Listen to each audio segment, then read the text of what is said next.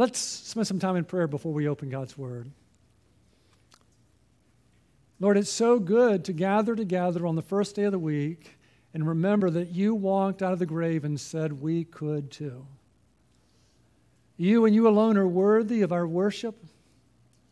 Lord, we are a needy people. We've gathered because we need you, and you know our needs, and pray that you would meet our needs. Lord, we're thankful for your word. Holy Spirit, fall fresh on us as we open your word. Forgive the one who speaks, for sins are many, and help us to see Jesus. Lord, help us to leave here more in love with Jesus than when we came. We pray in Jesus' name, amen. We're walking through the book of 1 Timothy. Turn to 1 Timothy chapter 3, and when you get there, what I encourage you, I'm going to go all over the place. Leave your Bible there. This will be our home page. But I like to mix it up a little bit. So let's stand while I read this passage, okay? There are churches that always stand to hear God's word. It kind of helps people pay a little more attention. So in 1 Timothy 3, verse 14, I am writing these things to you, hoping to come to you before long. But in case I am delayed, I write so that you will know how one ought to conduct himself in the household of God, which is the church of the living God, the pillar and support of the truth. By common confession, great is the mystery of godliness. He who was revealed in the flesh was vindicated in the spirit, seen by angels, proclaimed among the nations, believed on in the world, taken up in glory. You may be seated. I want to play a little game with you, okay? So don't be afraid to speak out. Our nation really needs Jesus. Very good. That's good. That's good. Really, our nation really needs Jesus, okay? Our church really needs... Oh, thank you. I was so afraid you were going to say a new pastor.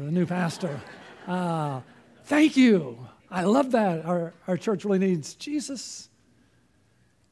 A little closer to home, my family really needs Jesus, right? Isn't that true? All right, and then really close, I really need Jesus, right? Do you know I have the best job in all the world? What I get to do all week long is I get to look at Jesus.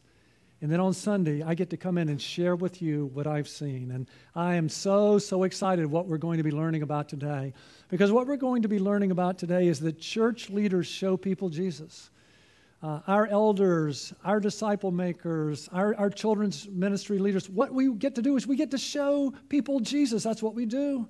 And the reason we're so excited about that is I don't believe anything would change our lives more than seeing Jesus. I don't think anything would transform our families more than seeing Jesus. I don't think there's anything that would change our church more than seeing Jesus. I don't think there's anything that would change our nation more than seeing Jesus. And what do I dream about? You ever seen little baby birds in the nest? And what do? They just open their mouth, right? And say, what? Feed me. Can you imagine if that's what Sunday was like? Christians gathered together, and their great longing was, more Jesus, please, more Jesus, please. That's what we're going to do today. We're going to see Jesus together. Now, verse 14, some of you are new, and the rest of us, we forgot January. So just a little review. I am writing these things to you. The Apostle Paul is writing this letter to Timothy, a pastor of a church in Ephesus, hoping to come to you before long. It's about 65 AD. It's believed that when Acts ends, the Apostle Paul gets released from prison, and he travels around for a while on some missionary journeys that are not recorded in the Scriptures, and then he would get arrested again and would be martyred under Nero. This was written in the in-between time. The reason he wants to come to Ephesus is he wants to help Timothy, but it was a very unstable time, and every day Christians were being arrested and martyred, so he wasn't quite sure whether he would ever get them there or not. Since he wasn't sure he'd get there, he wrote the letter, hoping to come to you. And what he's doing is he's teaching Timothy how to lead a church in turbulent times. Do you feel like we're in turbulent times? Do you know the church has always been in turbulent times? Do you realize that? And so Paul was teaching Timothy how to lead through turbulent times. And we've learned the last few weeks how important leadership is, right? And how we need Jesus to lead ourselves. And we're all called to lead ourselves, aren't we? And that's the most difficult person we'll ever lead is ourselves. First we learn to lead ourselves, and then we begin to lead in our family, and then we begin to lead in the church, and then in the wider community, right? So Paul is teaching Timothy how to lead his church well, how to show people Jesus in turbulent times. I write so that you will know how one ought to conduct himself in the household of God. I love the church. I've given my whole life to the church. You know why? Because the church is the family of God. That once we connect to Jesus, one of the most important questions we ask as disciples is, where do I belong? Where do I belong? And you know where I belong? I belong in His church. Do you know how many people tell me, Smiley, I don't feel at home in our culture? Do you know we're not supposed to? We belong in His church. Here's where people believe in Jesus. Here's where people believe in God's Word. Here's where we're in our culture on a mission. But this is our family. This is where people think like us and believe like us. We're God's family. Wow. The church is the household of God, which is the church of the living God. See the word church? The Greek word for church is ekklesia. Ekklesia. And I love the word. The word ek means out of, and kaleo means to be called out. So the church are those called out of the culture. They're called out of the world into God's family. And in Greek, the idea of ekklesia had the idea of a meeting or assembly. So when we invite someone to come to church, that really is biblical. Not the building, but the gathered church. Listen, when we invite someone to come to church or we say we're going to church, that's exactly, we come together. It's the God's people brought together. Indeed, when people ask me, Smiley, well, where is Good News? I say, well, on Sunday or Monday. And they'll say, what? And I say, well, on Sundays, we have 2 campuses. We gather together. We're the church gathered. But listen, Monday through Saturday, we're deployed. We're the church deployed where we live, work, and play to make disciples. Let me show you something in Ephesians chapter 2,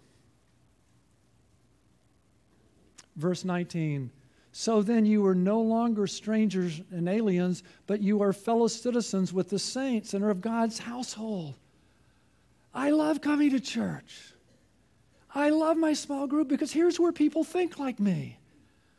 The people in my culture, they don't think like me. This is God's family. We're not strangers and aliens. We're part of God's family. Having been built on the foundation of the apostles and prophets, Christ Jesus Himself being the cornerstone. So Jesus is building His church. The cornerstone is Jesus. The apostles and prophets, they gave us the Newer Testament. That's the foundation of the church. And where do we fit in?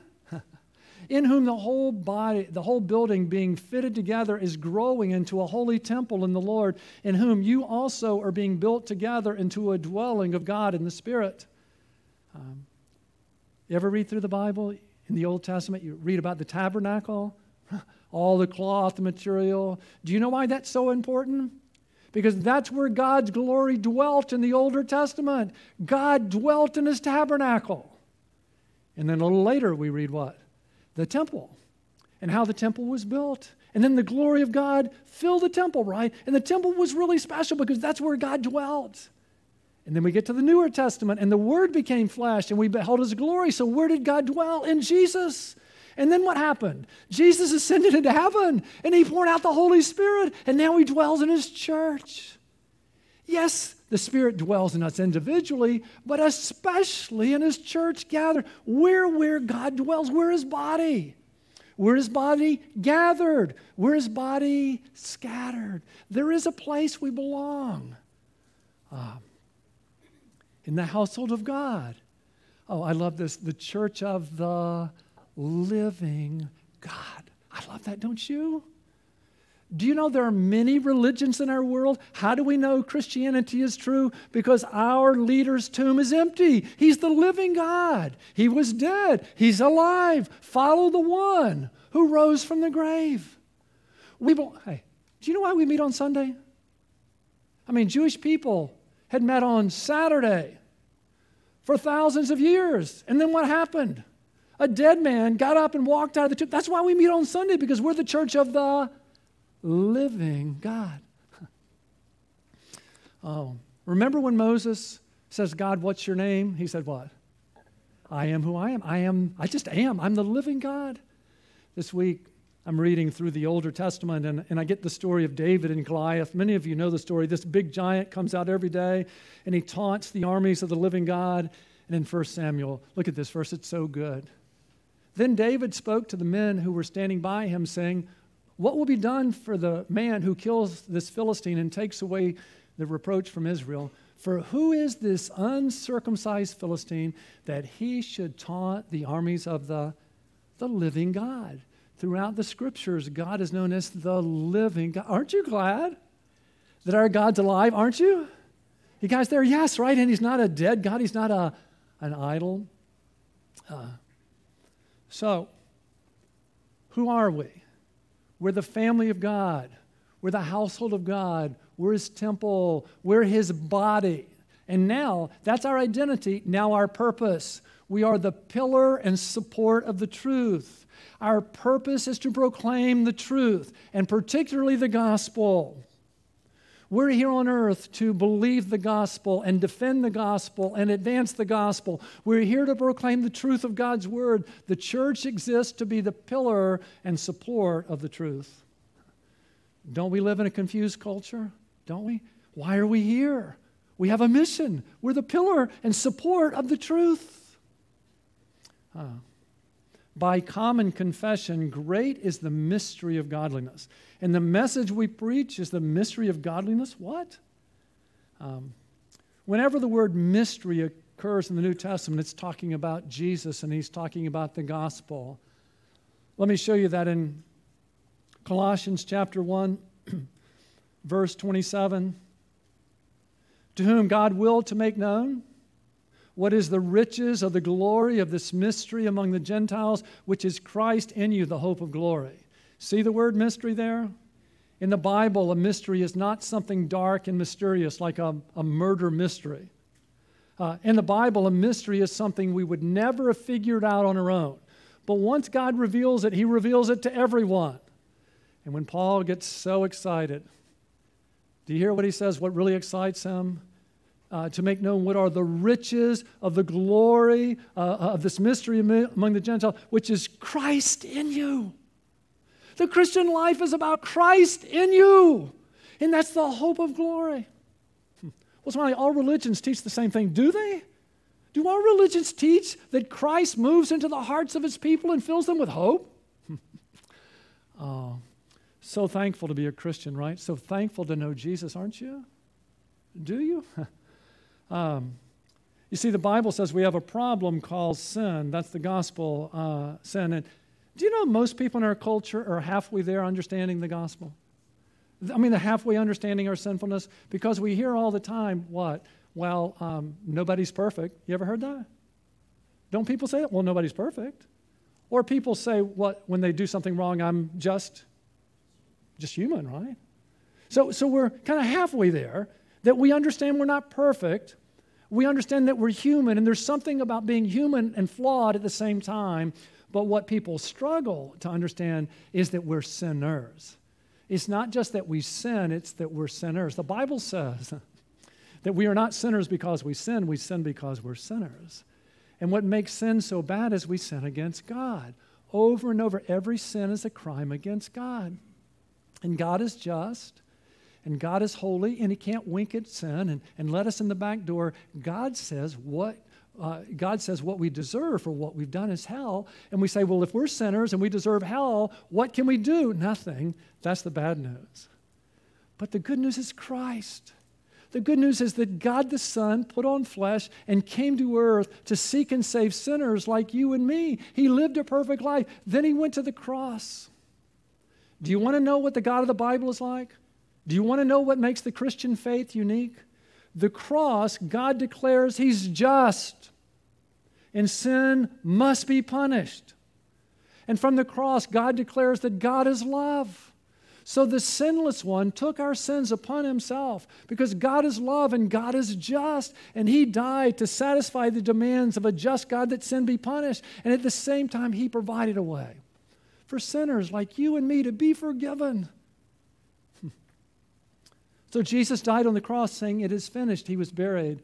But the third day, what? He walked out of the grave. You know what that proved? That He had paid the penalty for sin, because the penalty for sin is death. And since He walked out, the penalty for death has been paid. And He offers to us eternal life. Do you know what that means? He offers to forgive us of all of our sins. You ever done anything wrong? Man, wouldn't you like to go to bed forgiven? You know what eternal life is? It's the chance to do life with Jesus. It's not about doing our best. It's about Jesus moving into us and living His life in and through us, doing in us that we could never do on our own. You know what it is? It's doing eternity with Him. And what does He require of us? That we receive Him as Savior and Lord. Any of you like a good deal? Anybody in here like a good deal? Oh, man. This is a free gift. It's free. Did I tell you it's free? Behold, I stand at the door and knock. If anyone hears my voice and opens the door, I will come in to him and will dine with him and he with me. I remember hearing that for the first time and saying, wait a minute. You're saying I could be forgiven of all my sins? Yes. You're saying that I could do life with Jesus. I could do eternity with Him? That was the most amazing offer I've ever heard in my life, isn't it you? And so there was a day where I received Jesus as Savior and Lord. And if you've never done that, won't you? I mean, it's the deal of the century. I simply said, Jesus, I've sinned against you and I'm sorry. Won't you? You can do that right where you are. I'd be glad to help you when we're through. Jesus, I've sinned against you. I believe that you died on the cross for me. I'd always heard that, but then I understood it. Do you? That He died for my sins and yours, and that I received Him. Jesus, come in and be my Savior and forgive me. And He did, and give me eternal life. Do you know how good it is to go to bed at night knowing I'm forgiven and to know that I'm going to live forever? And I said, Jesus, I want you to be Lord of my life. Help me be the person you want me to be. And He did. Listen, I've been following Him for over 50 years. He does a much better job than I ever did in leading my life, and He'll do it with yours too. Did you hear what He said? I stand at the door and knock. If anyone hears my voice and opens the door, I will come in to him, will dine with him, and he with me. That's what Colossians is talking about. That's the mystery, right? Remember what I said? To whom God willed to make known what is the riches of the glory of this mystery among the Gentiles, which is Christ in you, the hope of glory. If you're a Christian, Jesus has moved in. Now He's your Savior and Lord, and He fills us with hope.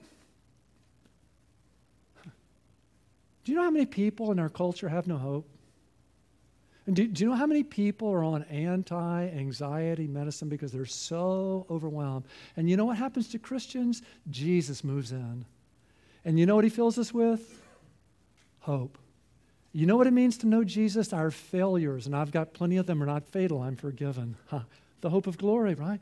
Listen, our lives are not futile. We do life with a friend. We do life with purpose. Wow. And listen, our death is not final. The best is yet to come. So what is the church here to show people Jesus? We proclaim Him, admonishing every man and teaching every man with all wisdom, so that we may present every man complete in Christ. Listen, we want to win people to Christ. We want to build believers. We want to equip workers. We want to multiply disciple makers. We want you to be complete in Christ. For this purpose also I labor, striving according to His power, which mightily works within me. So back to 1 Timothy. Aren't you glad to be a Christian? Are you kidding me? Jesus lives in us. I've got a friend who's moved in. He says he's never leaving. By common confession, great is the mystery of godliness. Now, I have to share with you, godliness used to always bother me because I didn't think of myself as a godly person. because I'm not a good person, but that's not what godliness means. So I want to show you the word. You see, the word godliness is eusebia, E-U meaning well, like we talk about a eulogy to speak well of someone. And just to show me my flaws, I put Serbia in there instead of Sebia. Like I really need to work at showing you my flaws, right? But what the word Sebia means is devoted. What godliness really means is that we're well devoted to Jesus. Oh, that's true of me. Is it true of you? I'm very, very flawed, but I love Jesus, don't you? And I want to follow him, don't you? And I've walked after him for a long, long time, haven't you?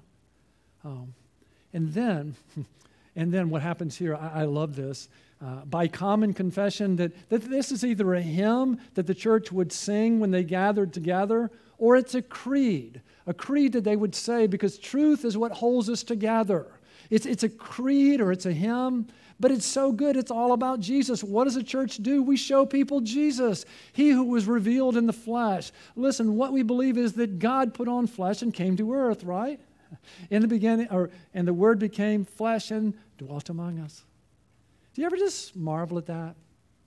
The one who made everything put on flesh and came and was born as a human being. He lived and grew just like us, and the Word became flesh and dwelt among us, and we saw his glory. Glorious, the only begotten from the Father, full of grace and truth. He was vindicated in the Spirit. Have you ever noticed how involved the Holy Spirit is in the life of Jesus? If you're new, we believe there's one God, and yet he exists in three persons. There's the Father, the Son, and the Holy Spirit. And throughout the life of Jesus, the word vindicated, authenticated, wasn't Jesus conceived by the Holy Spirit, wasn't he? Remember how the angel said that to Mary, you're going to have the Savior, and Mary says, how can I? Because I'm a virgin, and the Holy Spirit will come upon you. Jesus was conceived by the Holy Spirit. At his baptism, the Holy Spirit filled Jesus. He was filled with the Spirit. The Bible says he was led by the Spirit. The Bible says that he was raised from the dead by the Holy Spirit. And isn't it the Holy Spirit who opens our eyes so that we can see Jesus and respond? Isn't it the Holy Spirit in our lives who says, look at Jesus? Isn't that the life you want to have? Live, follow him, follow him, follow him. Revealed in the flesh, vindicated in the Spirit, seen by angels.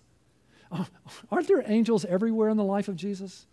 Wasn't it an angel who announced to Mary that you'll be the mother of the Savior?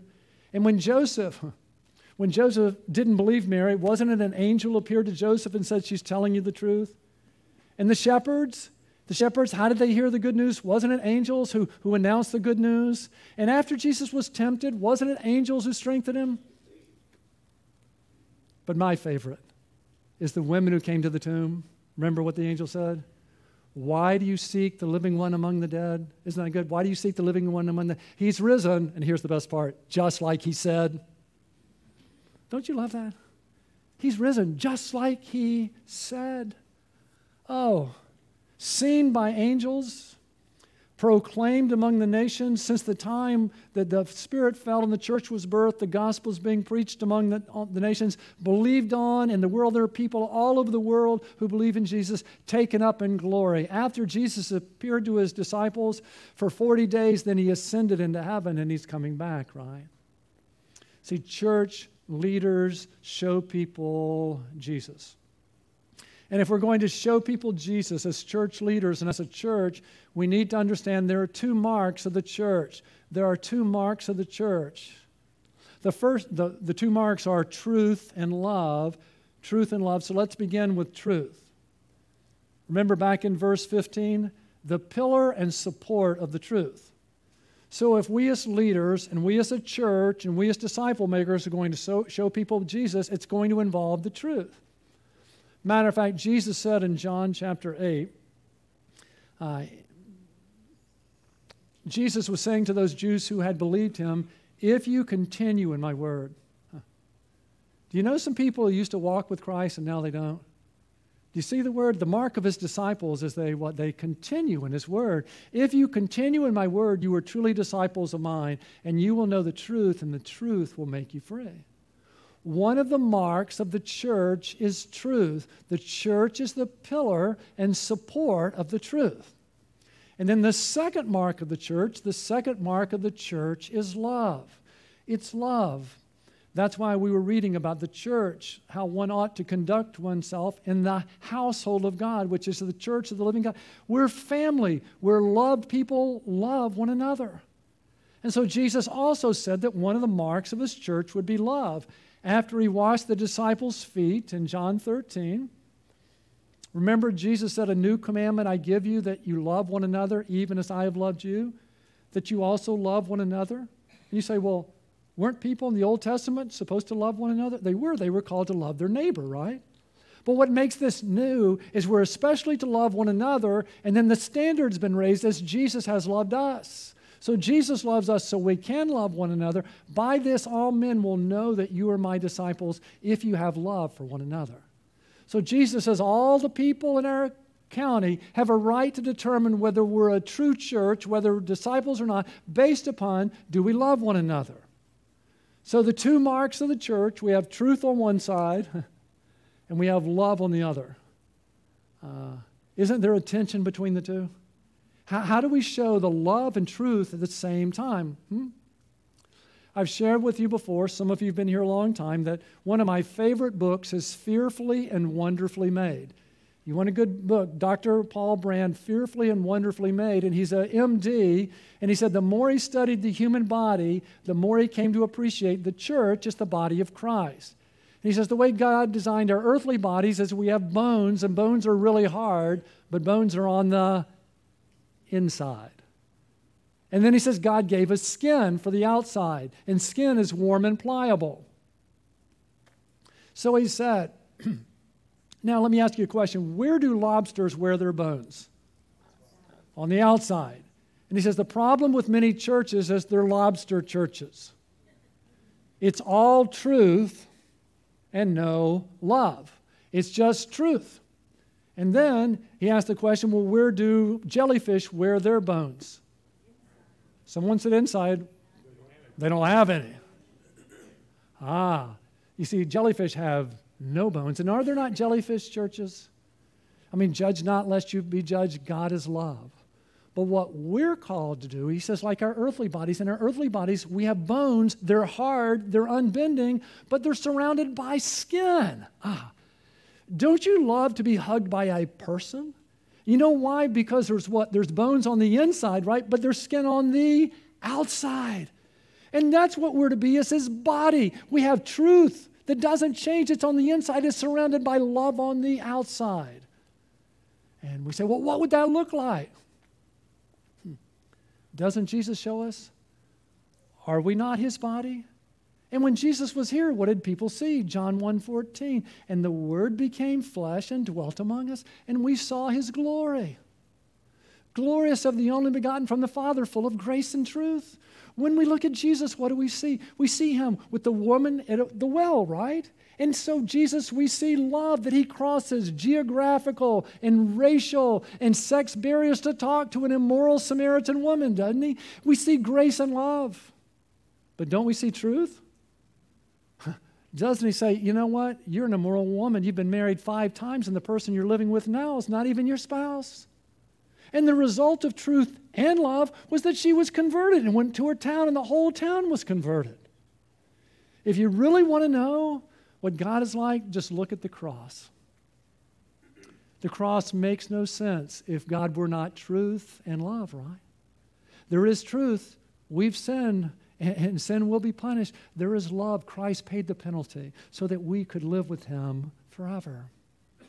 So, what we've learned is that church leaders show people Jesus. We're here as the church to show people truth and love, the truth and love of Christ.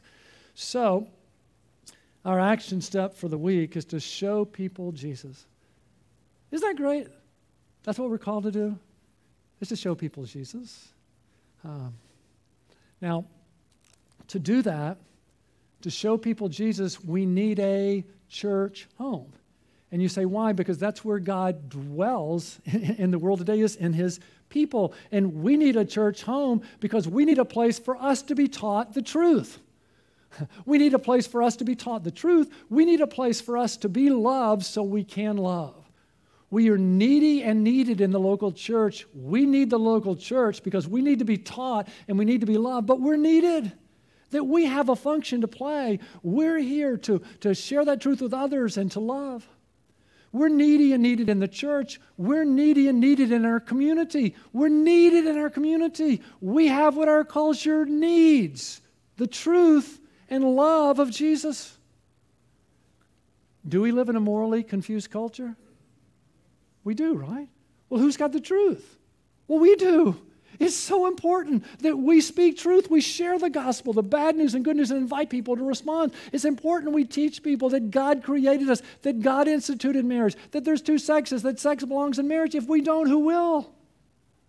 But you know what else our culture needs desperately? They need grace and love. We live in a cancel culture. If you do one thing wrong, you're canceled and there's no way back. How many hopeless people are there who would love to know that when we believe in Jesus, our failures are not fatal, and our lives are not futile, and our death is not final? And that's why to show people Jesus means it's important that on Sundays we gather together. And when we gather together, we don't gather as lobsters, all truth and no love, and we don't gather as jellyfish of all love and no truth, but we gather as members of the body of Christ. And when we gather together, we all have an important function. You know what your function is on Sunday morning? Everything I say is offensive to people in our culture. When I talk about Jesus being the way, when I talk about what marriage is or the proper place for sex, that is completely against our culture. And if all people do is come in and hear truth, they'll think we're lobsters. You know what they'll do? They'll just run away. But you know what happens when you come early and you welcome people and you love one another? Then people will come in and say, wow, these people have something that I want. And it's the love of Christ, it's the love and warmth of God's people that keeps people around long enough for the truth to change them. That's why it's so important we gather as members of the body. All of us have an important function to play as we gather together. That's Sundays. And then on Mondays, right? Monday through Saturday, we scatter as the body of Christ. We go out to show people Jesus. We go out as needed people. We go out to share Jesus. We need Jesus as much as anybody else does, but we're needed. Let's not scatter as lobsters. Let's not scatter as jellyfish. Let's have strong convictions on the inside, surrounded by love on the outside. We are members of the body of Christ, sent out to show people Jesus' truth and love. Well, how do we do that, Smiling? I love God's Word, don't you? Last year, we're reading through the Newer Testament, and I came to 1 Corinthians 16. And I know some of you say you're old, you can't memorize Scripture. I'm old too. But I love God's Word. And I can memorize Scripture, and so can you. And here's what I learned about showing people Jesus. Be on the alert. If we're going to show people Jesus, listen, we need to learn to be on the alert. Be on the alert for opportunities to speak truth. Be on the alert for the opportunity to show love. Be on the alert. Stand firm in the faith. Have you noticed many Christians are abandoning the faith because our culture is beginning hostile? I plead with you, stand firm in the faith. Believe the gospel. Defend the gospel. Advance the gospel. Listen, don't abandon the truth just because of a growing hostility. Stand firm in the faith. Act like men. I love that. Hey, men, we live in a culture that says we're toxic. God made us men for a purpose. And if there's anything our culture needs, if there's anything our church needs, if there's anything our families need, are men who love Jesus. I do you? Will you join me? We so desperately need men who love Jesus, who want to follow Jesus, who want to bring their families after Jesus, who want to work in their church. Will you? Listen, we would love nothing more than all the world to disciple you and equip you where you could go and disciple others and others, that we could reproduce men who love Jesus. Yes, we need women too. We have lots of women who want to grow. Oh, I love that. Act like men. Be strong. Now listen, all of that, that's all the truth side, right? That's all the truth side. Then it moves on to the love side, right? Let all that you do be done in love. Oh, we've gathered together. Can you imagine what could happen this week if we were deployed? We were deployed to show people Jesus. And how did we do it? We were on the alert. We stood. We stood firm in the faith. We acted like men and women. We were strong. Wouldn't we stand out in our culture if all that we did was done in love? Let's pray. Jesus, thank you for coming to earth. Thank you for showing us what it would look like to be full of love and truth. Thank you for dying on the cross for our sins and rising and offering us eternal life. Listen, if you've never received Jesus as Savior and Lord, one day it'll be too late. Don't wait till it's too late. If you hear him knocking on your door, he's here. Won't you tell him, Jesus, I've sinned against you and I'm sorry. I believe you died on the cross for my sins and rose. I want you to come in and be my Savior and forgive me and give me eternal life. I want you to be the Lord of my life and help me be the person you want me to be. Oh, if you've done that for the first time, won't you mark that on your card? We'd love to celebrate with you. Oh, Jesus, I pray for all of us that we would want to show people Jesus. That when we gather on Sundays, we would gather because we need truth and we need love and we are needy and needed in your body. And Lord, I pray as we're deployed during the week that we would go out on a mission to show people Jesus. That we would be alert. That we'd stand firm in the faith. That we'd act like men and women of God. That we would show and do all that we do in love. Lord, help us to show people Jesus this week. For we pray in Jesus' name, amen.